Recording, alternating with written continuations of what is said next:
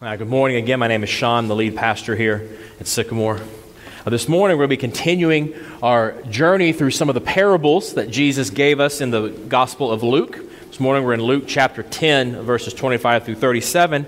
But before we get there, it's printed for you on page 10 in the ESV translation. And then boys and girls who are going to stay here and not go to kids' church, you have your own version there on page 11. We'll be referring to that. You want to keep that handy for you today. So Jesus told this series of stories called parables. Parable comes from the word, kind of just means a throw. So Jesus kind of just threw these out here as stories to try to help people understand deeper meanings that he's trying to give them. And so before we jump into Luke 10, which is a very familiar parable, I kind of want to get us in the right mindset. I want to take you back to the 1990s, that magical decade.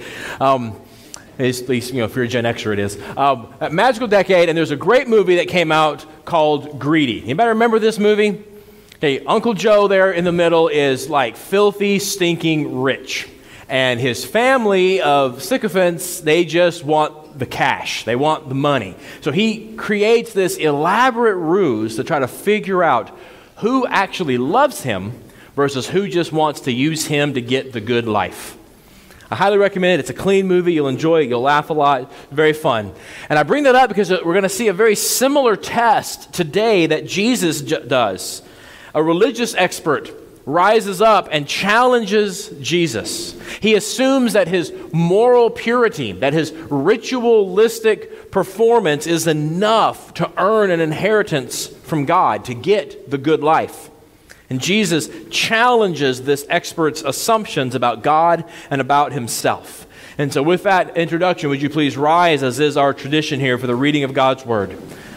This is Luke chapter 10, verses 25 through 37. And behold, a lawyer stood up to put him to the test, saying, "Teacher, what shall I do to inherit eternal life?" And he said to him, "What is written in the law? How do you read it?"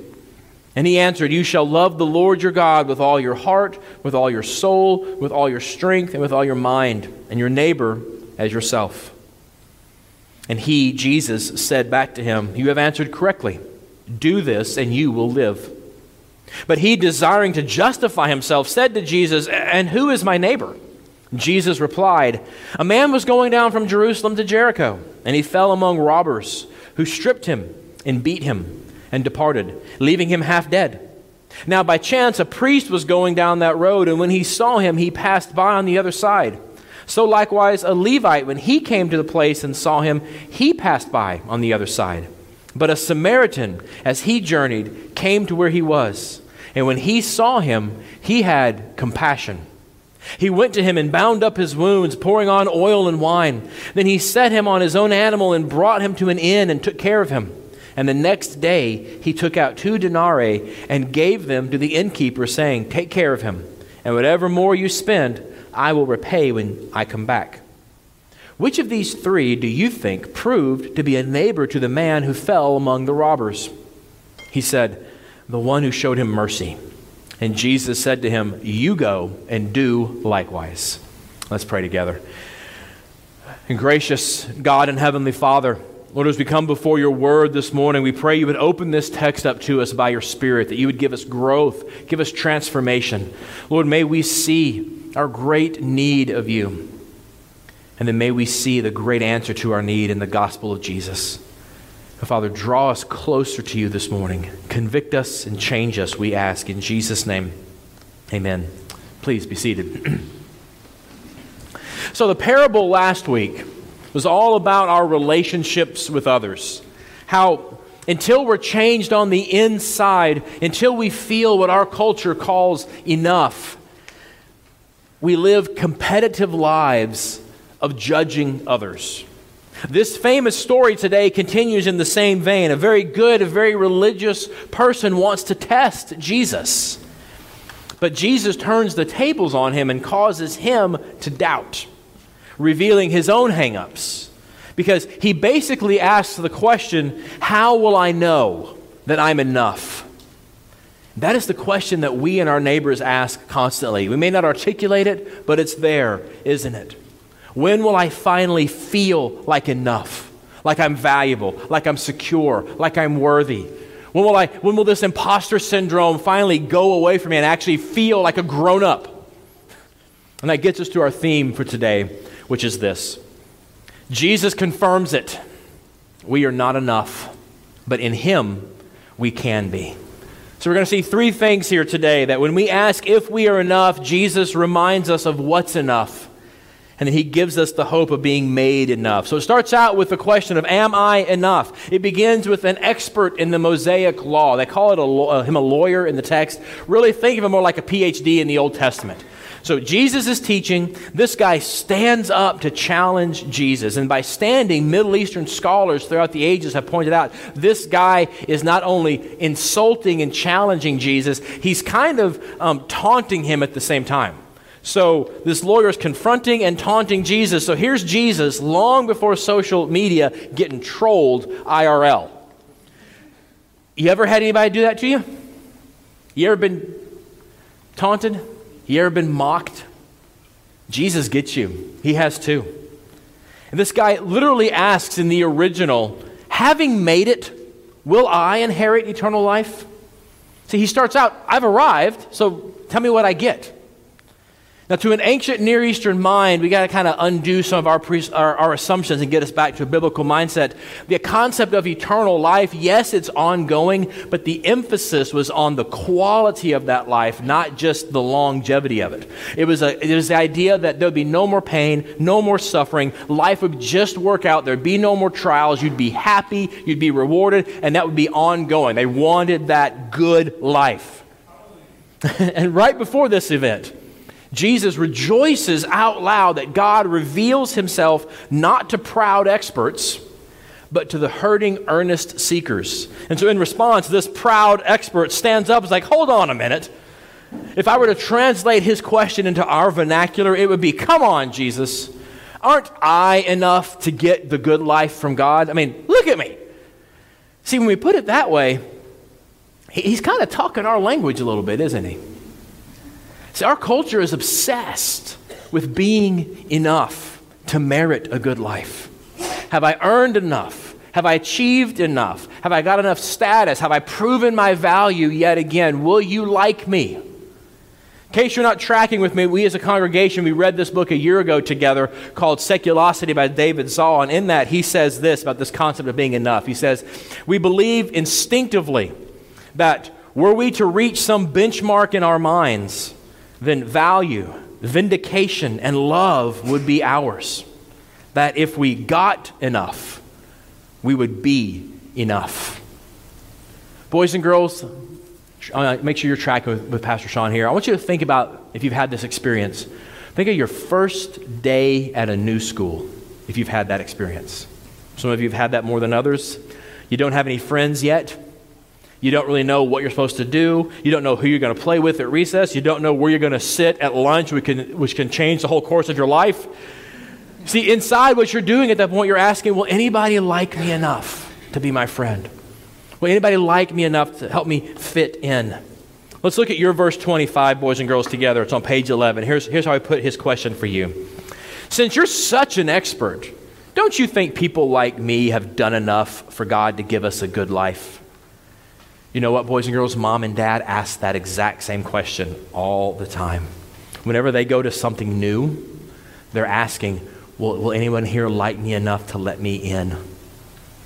Pastor Sean asked that question too. We all want to feel liked and feel enough, and that's what this is getting to. So Jesus wants to help him, so Jesus gives him an unexpected answer. He says he wants to justify himself in verse 29. He doesn't expect Jesus' answer. He feels insecure. The word justify there is the idea of being proven right, being proven correct, having good standing. In other words, being enough, fitting in, being one of them. This man was all of a sudden, he wanted confirmation that he really was enough. You know, our culture exerts tremendous pressure on us to be enough. You may not use that term, but you feel it, you know it. I want you to think about right now in your life. Where are you tired? Where are you worn out? What's that area of your life that even thinking about just makes you feel heavy? That's probably an area of your life where you're trying to justify yourself. where you're trying to make yourself feel valuable, worthy, important. You've earned your life at least for another day or two. You're trying to prove that you're lovable. You're trying to be enough from that area. That's our culture. And we all know we're wired that way. I was talking just this week to one of our singles, and this person confessed that they feel that if they just had a romantic partner, that if someone actually cared enough for them to be in a relationship with them, they would feel better about their life. They would have less insecurity. They would feel enough. And to their credit, before I could even put my pastor hat on, they immediately admitted, I know that in the gospel, Jesus should be all of those things to me. I know that, but I just don't have that visceral fulfillment of those things in the gospel. I wish I did. They want to be enough. And can I just say to you singles in our church, when we have many of you, that's not unique to being outside of a relationship. Those feelings are not unique to being unmarried. Too many married people, in fact, bring all of that junk to their marriage, and they get this other person like, yes, you can make me be enough. And no other human can carry that weight. And so you end up looking to this person to fulfill you, to be your life's purpose, to be your life's goal, to make you feel lovely and valuable, and no one person can stand up under that load. And so many marriage problems start from that fundamental issue of this person makes me be enough, and they can't take the weight. See, Jesus wants to help us get out of all of that. So instead of falling for this expert's trap and answering the question of, am I enough? Jesus turns the tables on him, and in response to that question, Jesus asks him, well, what is enough? What does it take to get a good life from God? You tell me. What does the manual say? See, the Old Testament presents itself as an instruction manual for humanity. And verse 27 is a quote of the Old Testament's own summary of God's instructions. So let's look at that together. Let's look at verse 27 together. What does it say? It says, you shall love the Lord your God with all your heart, with all your soul, with all your strength, with all your mind, and your neighbor as yourself. What does the Old Testament say? What's the instruction manual say? Love God and love your neighbor completely with your whole being. It's a radical command. And to be candid, that summary is supposed to cause us to despair. The bar is set so high that people should read it and then fall down before God and beg for mercy, and they'll find it. See, but here's the rub. The religious leaders in Jesus' time, they really thought they could do it. I mean, notice how easily the guy just throws away the first part. He doesn't even question that. He assumes, oh yeah, I love God my entire being without fail all the time. Got that. Now this neighbor thing, let's talk about this. He just assumes he's got that part down. That's why Jesus comes back and answers him with a very theologically exact answer. He says, yes, if you fully obey God's law without fail, you will earn eternal life. Good luck. See, the guy's question back in verse 29 betrays his heart. He's not concerned about loving God. He assumes he has that, but he does try to make this whole loving neighbors thing a little more manageable.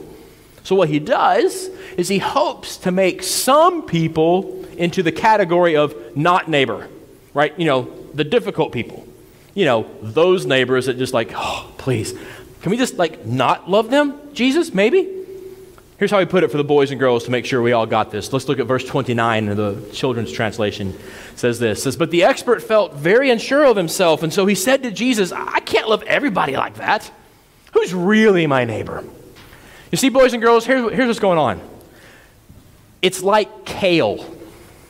Okay, kale. You know what kale is, right? Kale is a superfood, and according to one comedian, its superpower is tasting bad. But it's so good for you, right? So your parents put this pile of kale in front of you, boys and girls, and they're like, you need to eat this.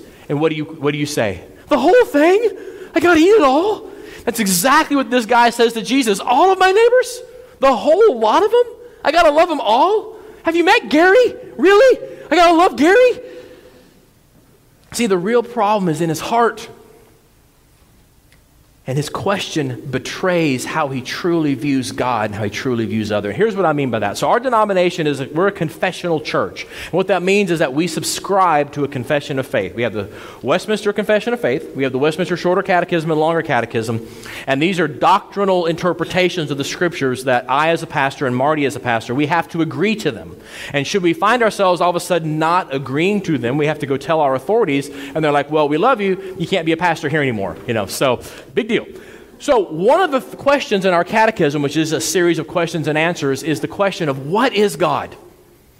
And the answer, I won't put anybody on the spot, but the answer is God is a spirit, infinite, eternal, and unchangeable in his being, wisdom, power, holiness, justice, goodness, and truth.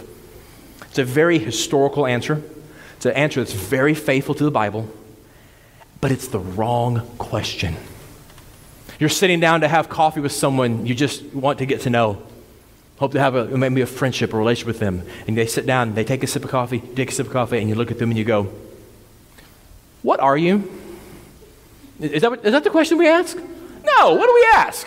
Who are you? Tell me about yourself. And so too, the question is not what is God. The question the Bible is answering is who is God? It's the wrong question. And so too, the guy here asks the wrong question. See, Jesus indicates you should be asking, how can I be a good neighbor? Instead of asking, how can I get rid of some neighbors? How can I disqualify some people from being neighbors? It's the wrong question. That's why Jesus tells a story about being a good neighbor rather than identifying who is a neighbor. So what I want to do at this point, I want to run through the children's version of this story to get our minds around the way that they would have heard it themselves. So we'll have this on slides for you. Again, it's also on page 11. We're going to start there at verse 30. Just read the next couple verses. So Jesus told him this story. So a guy was coming home from church through a bad neighborhood, and he got robbed. They took his money and his clothes and beat him. They thought he was dead, and so they left him there. Now the pastor of his church drove by, and when he saw the guy, he sped past as fast as he could. Then the worship leader for his church also saw the guy and drove by without stopping. But then a person wearing an Atheist Rule t-shirt drives by the guy, and he feels sorry for him. He got out of his car, bandaged the man's wounds. Then he set this bleeding guy on his leather seats and drove him to a hotel to care for him. The next day, he gave the hotel his credit card and said, give him whatever he needs to get better. All right, let me justify this version to you real quickly. So from Jerusalem to Jericho means all three Jewish characters had been at the temple in worship, and they were coming back. The Jewish law was clear, not Old Testament, Jewish law, that you did not touch or help non-Jews. And you especially didn't touch dead bodies, like ever. If the priest helps this man, he's unclean ritualistically, which means he's temporarily suspended from his job leading worship. He's unable to provide for his family for a few weeks, and once his probation period is over, he then has to spend the money to purchase a cow, slaughter it, and go through a whole bunch of ritualistic rites and ceremonies to get himself back into the priestly rotation. It's a really costly career move for him, and so he doesn't engage this man. The Levite has all the same issues, except priests had jobs. Levites were like the unpaid interns, so they had no money whatsoever. Plus, how well does it go in your company if your boss ignores a major problem, but the unpaid intern makes a big deal and makes sure everybody knows about that problem? Yeah, exactly. The Levite's like, I'm not showing up my boss, and I can't afford this, so he walks right on by as well. Because their religious duties, their career concerns, kept them from engaging another person with compassion. But a total outsider. I'm not going to get into all the historical reasons. You can Google this and look it up yourself. The Samaritans were the wrong people. They were hated. They were an ethnic minority. They were a religious minority, and they were hated for both of those reasons. So this guy pops up and says, I'll do it. He has compassion. This guy who's the wrong tribe, he does what the religious leaders won't do. He has compassion. And right before this in Luke's gospel, Luke used this exact word, compassion, to describe how God feels about widows and orphans. So if you're sitting down for the first time reading the gospel in the original, you would immediately think, oh, the Samaritan's acting like God. He's being compassionate. And just like God, compassion is not just a sentiment. It's not just an emotion. There's action towards rescue. There's action towards healing. The Samaritan administers first aid. He risks his life by going into the city to take care of this man. I've often missed this as I've read this story. If you've been around church world, you've heard this story. I missed this. There's a Middle Eastern missionary. His name is Kenneth Bailey. Spent his life as a minister in the Middle East. He points out this. He says, a Samaritan would not be safe in a Jewish town with a wounded Jew over the back of his riding animal. A community vengeance may be enacted against the Samaritan, even if he has saved the life of the Jew. So I didn't think about that. This guy walks in, he's a hated minority. What are you doing with one of our guys wounded on your animal? All of a sudden, mob justice. He risks all that. At the same time, if you couldn't pay a bill, they could sell you into slavery to get that bill paid.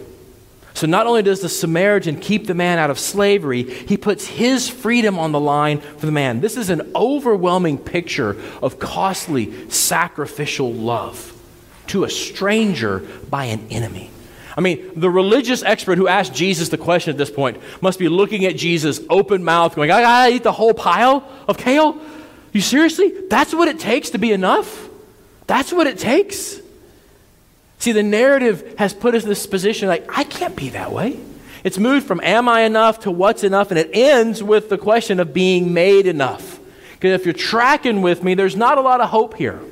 You may be wondering, where is the hope? I mean, because Jesus wants to take the expert and us.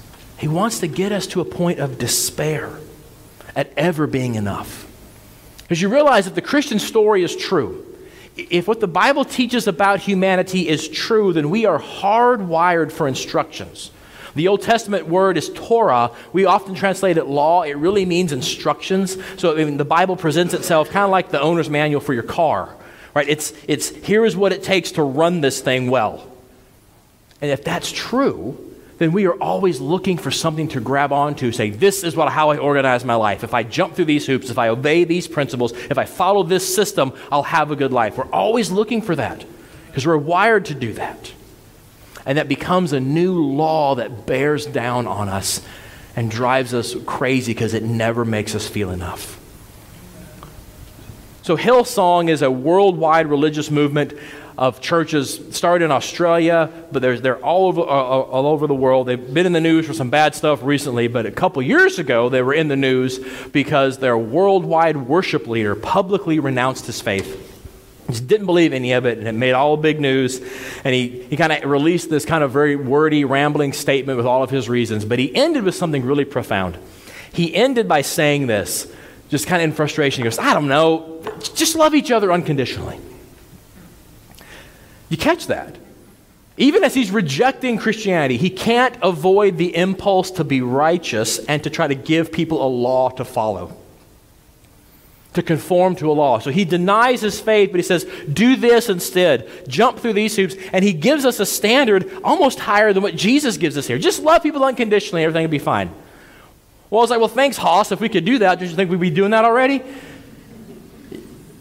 You see, Jesus wants us to get into a hopeful despair, which says, it is not in me to be like the Samaritan. And if that's what it takes to get eternal life, I have no hope. I can't do that. I have no hope of ever inheriting eternal life. There was a show on television, I can't believe it lasted this long. It was on major network television. It was called The Good Place. One of the most philosophically robust shows to be on television ever. And it stars this group of people who are in the bad place, and they call it that, the bad place. And they're always trying to get to the good place. And on their quest, they end up converting sort of this demon who's Ted Danson's character who starts to help them on their journey. And they find this guy on their quest to get to the good place who's always trying to do the right thing. He's even so conscientious that he avoids stepping on bugs. And when he does accidentally kill a bug, he'll take the body, he'll bury it, and he'll make a little grave, and he'll have a little service for it. And he shows them his bug graveyard to show how righteous and how conscientious he is. And they're all super impressed. Like, this guy's got to know how to get to the good place. And the demon character, Ted Danson, looks at him in a show on network television and goes, that's not enough to get to the good place. You can't earn your way to the good place. I was like, whoa, what just happened? And so too, Jesus tells this expert here, you can't do enough to get to the good place. Instead, you have to let go and admit that you cannot be enough. See, the right response to this story is not to bring our culture's pressure to be enough from out there and say, okay, I'll bring that in here and I'll just do all the church stuff with a lot of gusto and then I'll be enough, right? If I attend enough, if I volunteer enough, if I sing enough, if I give enough, whatever, then it'll work. Is that what you're telling me? No. We're supposed to get to this point in the story and just admit, I cannot be this way. I never feel like I'm enough. And that's where the gospel comes in. Until we get real about not being enough, until we admit that we never feel that way and we're exhausted from trying, we'll never seek real help. See, and relief starts here in this story by identifying with the right character. I mean, if you've been in church world more than about 27 seconds, you've heard about the parable of the Good Samaritan, right? And it's almost always a do better talk, right? Because after all, you're supposed to be like the Samaritan, right? That's the point of the story. No! The Samaritan is not your character in the story. We aren't him. We are the beaten, broken person, dead in our trespasses and sins, abandoned by people in our pain, completely beaten up and robbed by the promises of our culture, left for dead with nothing we can do, and it often appears that traditional religion just passes us by. See, in answer to the question of when am I enough to get eternal life, Jesus says never. But what Jesus shows us in this story is that He is the Good Samaritan. He doesn't offer formulas. He doesn't offer rituals. He doesn't offer behavior modification. He takes our pain. He takes our suffering onto himself, and he does whatever it takes to heal us and to restore us. In the gospel, we get Jesus as our Good Samaritan. And that Jesus, the real Jesus of Scripture, helps us make sense of the junk in the world that causes us to feel burdened. And He empowers us to be the people we wish we were. How does He help us make sense of the junk? Well, you may have heard of a 16th century pastor named Martin Luther. He talked about a theology of the cross, or a contrary theology. That basically, instead of striving to be enough to earn and impress God, God's power and grace come to us through the contrary means. God's power comes through weakness. God's power comes through what seems like failure, what the New Testament calls the foolishness of the cross.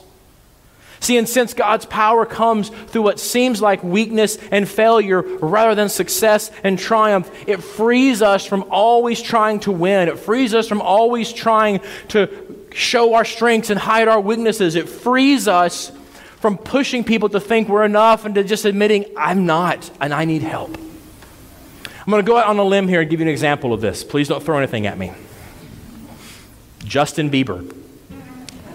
A couple years ago, Justin Bieber, who attends Hillsong, by the way, in New York, came out and said that he was a Christian.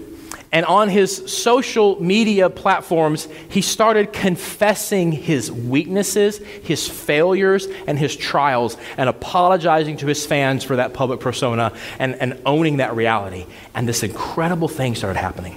Hundreds and then thousands of his fans started confessing the same thing on his social media feeds. It became this movement of them confessing their weaknesses, even so much, even a magazine like The Atlantic picked up on it and wrote an article on it. And the author in the article on The Atlantic, her mind was just blown. She says, in an odd way, it appears that Bieber himself is taking comfort from owning his weaknesses.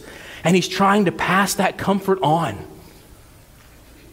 Again, Bieber, who says he's a Christian, he embraced weakness and he found strength instead of striving to be enough and finding frustration and failure. That's Martin Luther's theology of the cross. That's embracing the foolishness of the cross. He's living right in that Christian idea where our junk and our pain actually become the avenues of strength and life.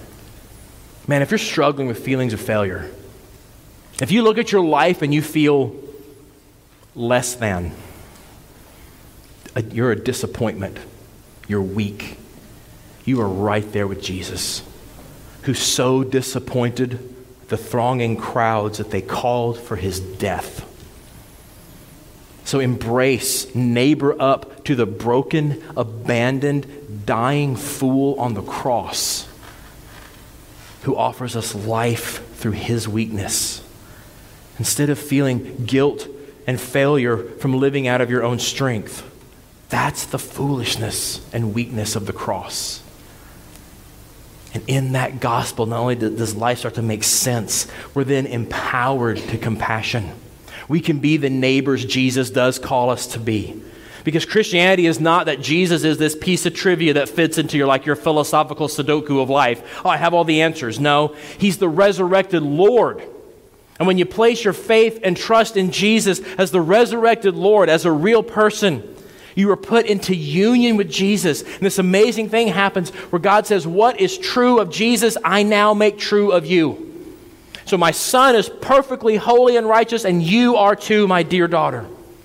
My son is completely acceptable before me, and you are too, dear son. And that makes you enough. And what that means is that Jesus is able to be the Samaritan like this, and in him, you are too. See, we identify ourselves as that broken man, and then Jesus is the Samaritan. He gives everything to rescue us. And that realization that we're poor, broken, helpless, even dead, and that Jesus gives everything to save us, it changes us. Christians in the room today, this empowers us to see our non-Christian neighbors who have the different political sign than we do, not as adversaries or not of the wrong tribe, but is hurting and wounded by our culture, left for dead by sin.